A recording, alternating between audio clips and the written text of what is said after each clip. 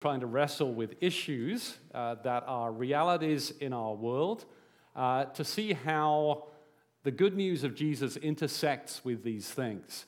And it's really to try to lay to rest the idea that the good news of Jesus is irrelevant to some parts of life. And so we've looked over the last few weeks, if you've been around, at things like addiction and some other stuff that has been identity. We've looked at refugees, a whole range of issues. And we've been trying to say, look, there's a connection between this and the teaching of Jesus. So today we come to look at anxiety and our mental health. And I should probably just say at the start that I'm not an expert on mental health in all its range. There's much more to mental health than anxiety. But this morning, I'm particularly wanting to look at how mental health and anxiety are linked and to try to help us as we think some of this through. I'm not an expert on anxiety, although I have been a little anxious trying to prepare this sermon. And part of that anxiety actually stems from the reality that I know that some of us are really wrestling with the challenges of anxiety. And it's a big deal. And I don't want to say things this morning that are trite or simplistic, or in any way, if you are feeling really burdened by anxiety right now, to kind of push you down further. That's really not it. Because God is gracious and kind and compassionate. He loves all of us, and He cares for us, whatever state we're in, and particularly if we're in rough space at the moment. So please hear that as we begin this morning. I've been reading up a little bit about anxiety to get ready for this morning, and it really is something of a modern-day plague. Let me give us a definition to get us cracking on this one. This one was from one of the anxiety websites. Here's the definition. Anxiety is our body's natural response to stress. It's a feeling of fear or apprehension about what's to come. Okay, so when we know we have some challenge awaiting us, like a test at school or a presentation at work or a job interview, we all start to feel anxious. We might feel tense. We might wake up in the night. We might start to feel a little bit afraid. And the reality is that all of this is appropriate because we know we've got a challenge to come. And it's part of the usual human experience to go through that kind of apprehensive state, if you like. Now, generally, most of us learn to handle that stuff okay. We brace ourselves, we push through it, and we come out the other side. And the fact is that most of the time, things do turn out okay, right? We kind of get through, we pass the test, we have the job interview, and it goes better, and they don't ask us all the questions that we felt like we couldn't answer. And we come out the other side, and we go, phew, and we kind of breathe. And life kind of moves on. That's the way life happens for us. I love the statement attributed to an old man who, near the end of his life, is reported to have said, "I have been anxious about many things, and most of them never happened." Right? And there is that sort of sense that we get anxious, and then, so we kind of make it through. So all of us know a little bit about anxiety, because we've all been there, we've all had that, we've all gone through it. But the reality of anxiety can get away from us. And so I want you to imagine anxiety as a swimming pool in which we're all kind of paddling around, usually at the shallow end, where we're keeping our head above water and we're dealing with it because it's there.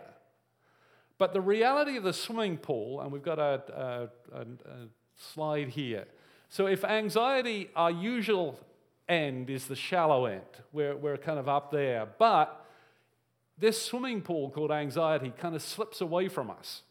And as we get deeper into it, or as we slip, we can find ourselves in places which can be described as generalized anxiety disorder, where we just get overwhelmed by the reality that we are facing, and then we find ourselves unable to really move. It can move deeper into panic attacks.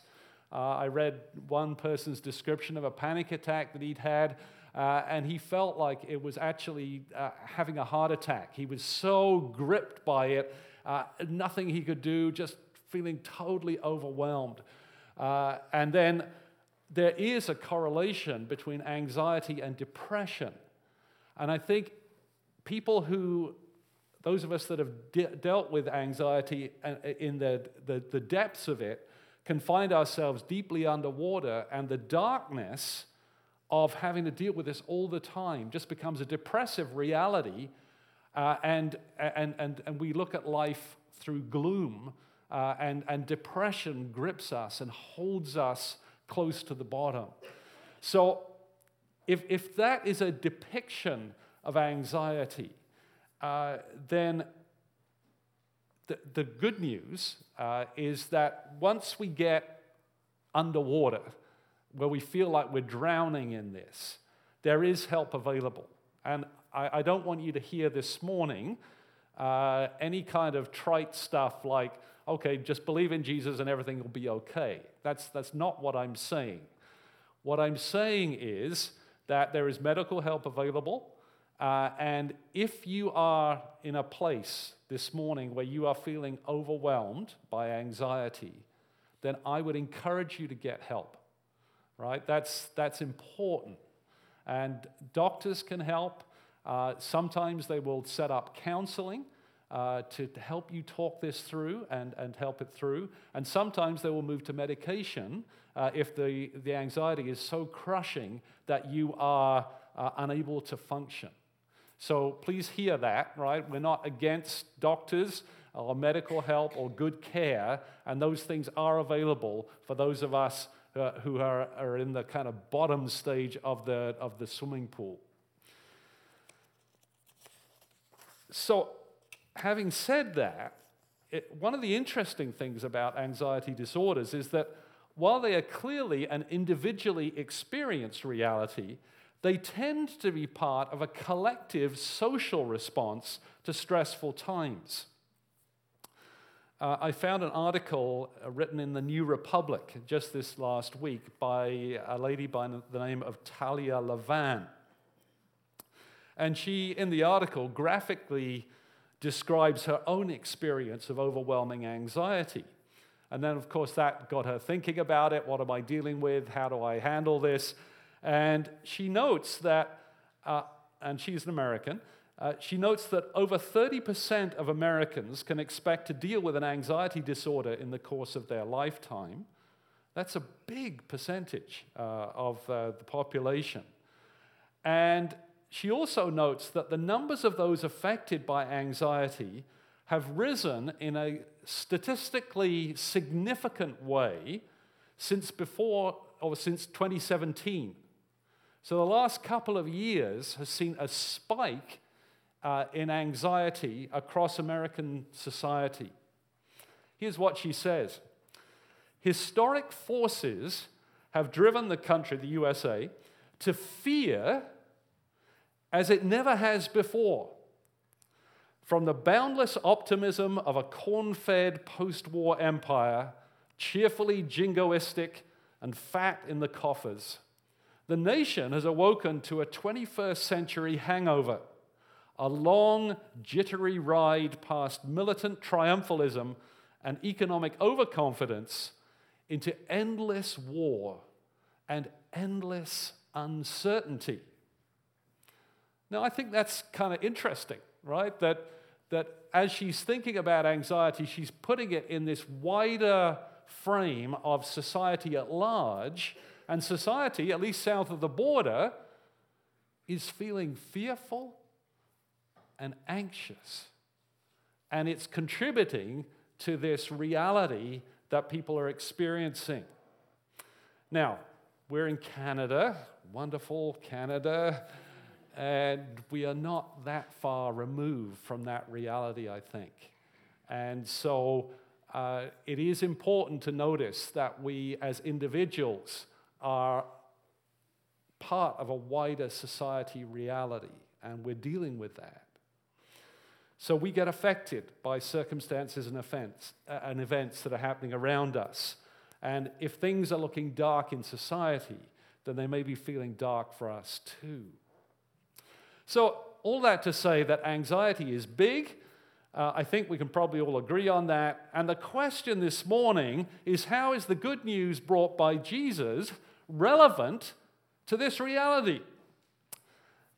And our passage this morning is taken from Matthew's Gospel, where Jesus teaches his disciples in what is commonly known as the Sermon on the Mount. And Jesus has gathered his disciples around him, and he tells his followers, don't worry about your life, in particular about food and clothing. Now that sounds pretty simple, doesn't it? Almost too simple. Just don't worry. But Jesus is moving from a simple instruction to try to kind of lay out a frame of life that I think is helpful and relevant to this discussion of anxiety. So, don't worry is a way of being that gets the attention off our own little worlds and our own troubles and frames us in a wider context. And the reason that Jesus gives that we shouldn't worry about our lives, and particularly where our food will come from or our clothing will come from, is that life is more important than either food or clothing. These are actually not very significant things. And to help us with this, Jesus directs our attention to the natural world and, to my delight, to the birds. You see, the birds don't spend their time sowing and reaping, and yet every day God feeds them. Now, this is a point that Jesus is trying to make here. This is actually a very important point. As I wander around Westham Island, and as I look at all the birds that are there, and there are many, it is truly astonishing to think that every day, every one of these snow geese in this picture get fed. God feeds them. That is a deep truth that actually ought to come in on us and affect us deeply. You know, every one of those birds gets fed every day. If they didn't get fed, they die.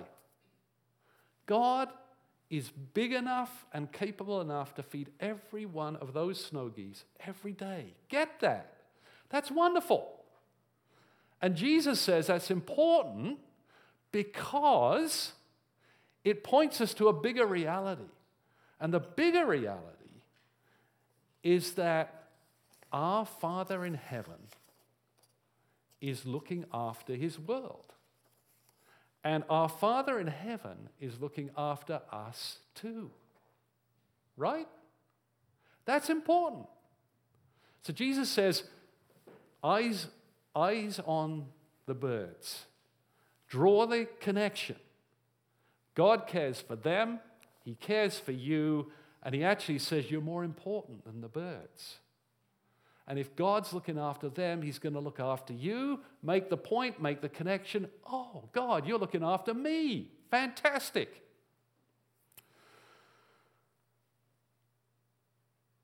If birding isn't your thing, I can't imagine that it wouldn't be. But if birding isn't your thing, then maybe botany is. Jesus encourages us to pay attention to the wildflowers. They are better dressed than the red carpet crew at the Oscars. And they didn't spend millions on designer outfits. Take a look at these subalpine flowers up in Manning Park.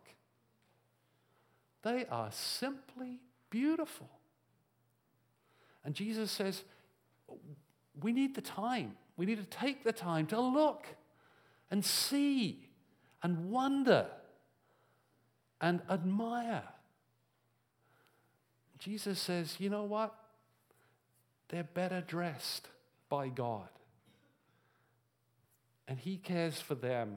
And if He cares for them, He cares for you more. By taking the time to look and notice God's provision in the natural world, we can be freed from the crushing anxiety that has us quivering about the relatively minor details of our lives, like food and clothing. But the heart of Jesus' teaching in this passage is that the Heavenly Father knows what we need. That's the underlying point, right? Your Heavenly Father knows what you need. This is good news for all of us. This is the ground of being. This is the bottom of the swimming pool, if you like, on which we can stand. This is solid ground. The Heavenly Father knows what you need.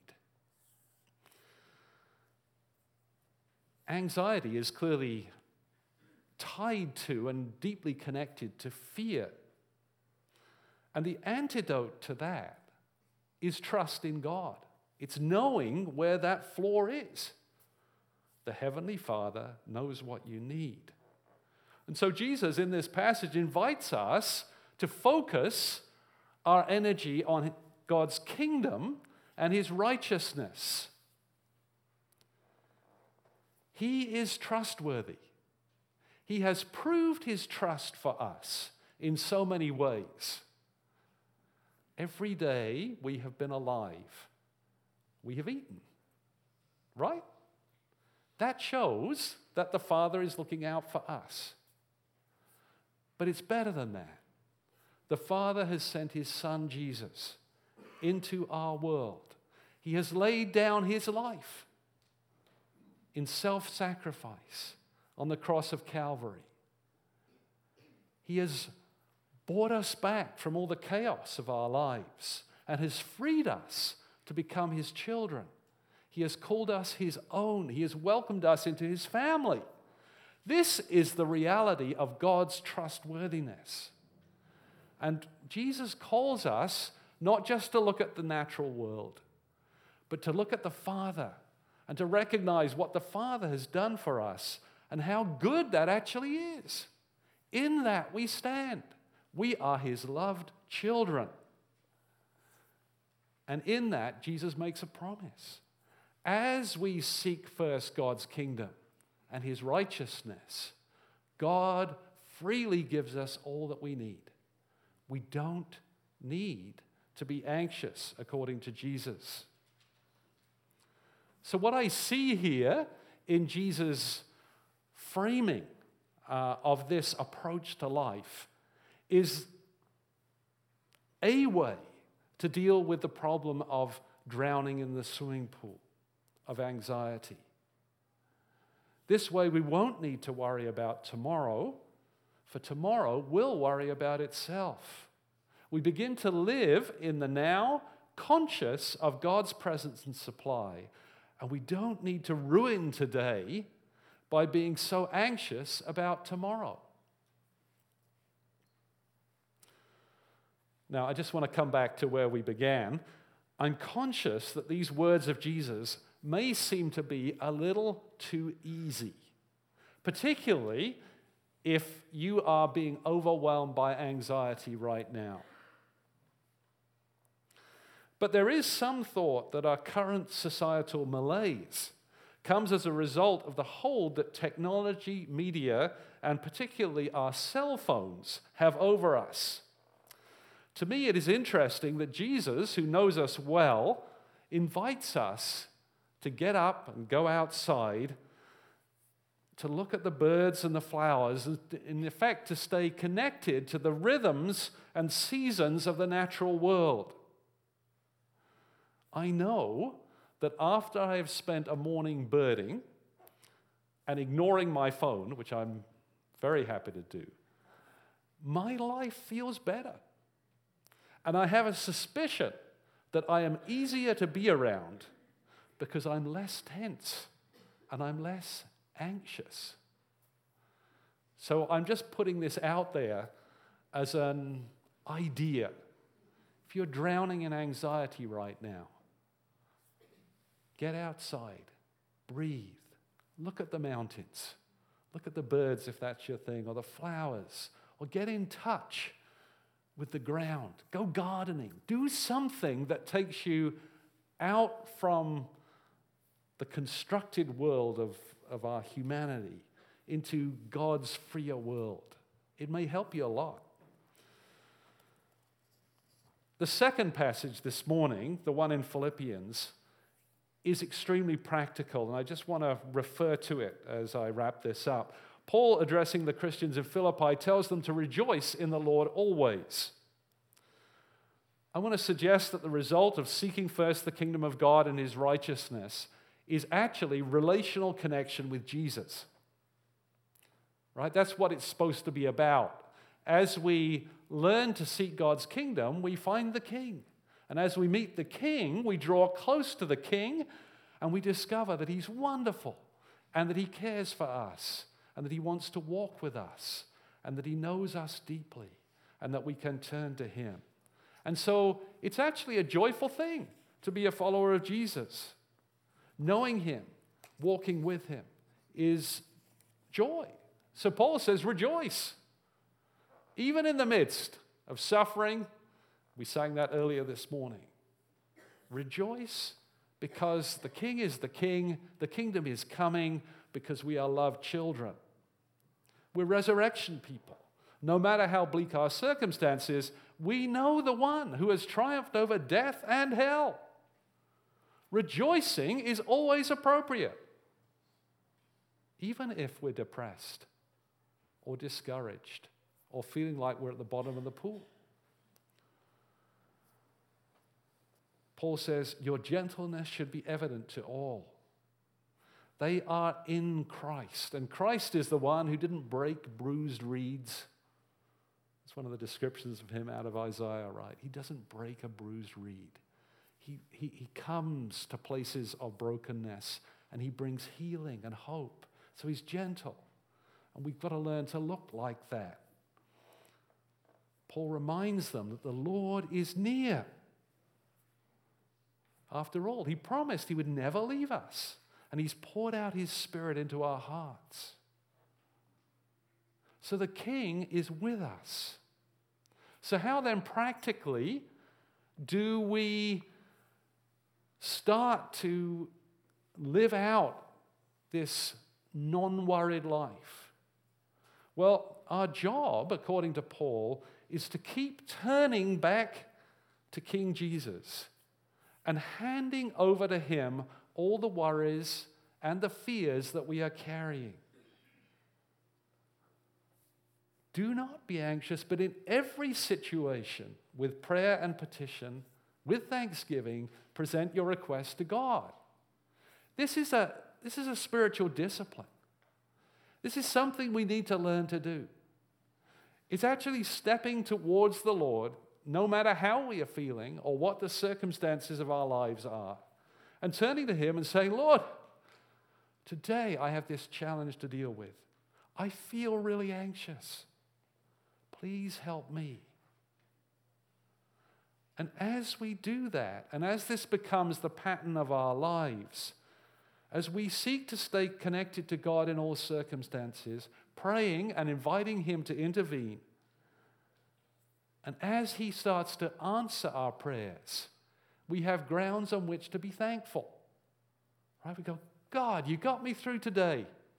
Thank you. I was so anxious going into it. You met me. You walked me through. Thank you. And in that, we grow trust. And trust, we think, is the antidote to anxiety. I think this becomes the pattern that we have to try to work into our lives, no matter where we are in the pool at the moment.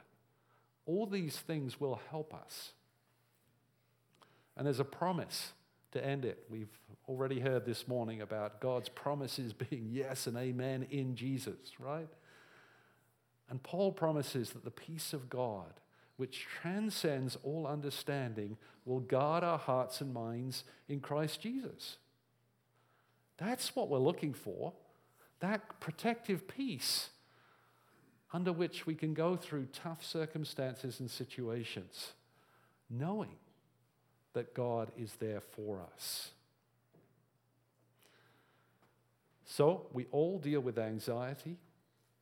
Some of us here, likely a good proportion of us here this morning, are somewhere nearer the deep end than the shallow end on anxiety. The Lord is near, particularly when we feel like we're struggling or are overwhelmed. May we all turn to Him and discover Him to be a very present help in our times of trouble and the one who rescues us and saves us.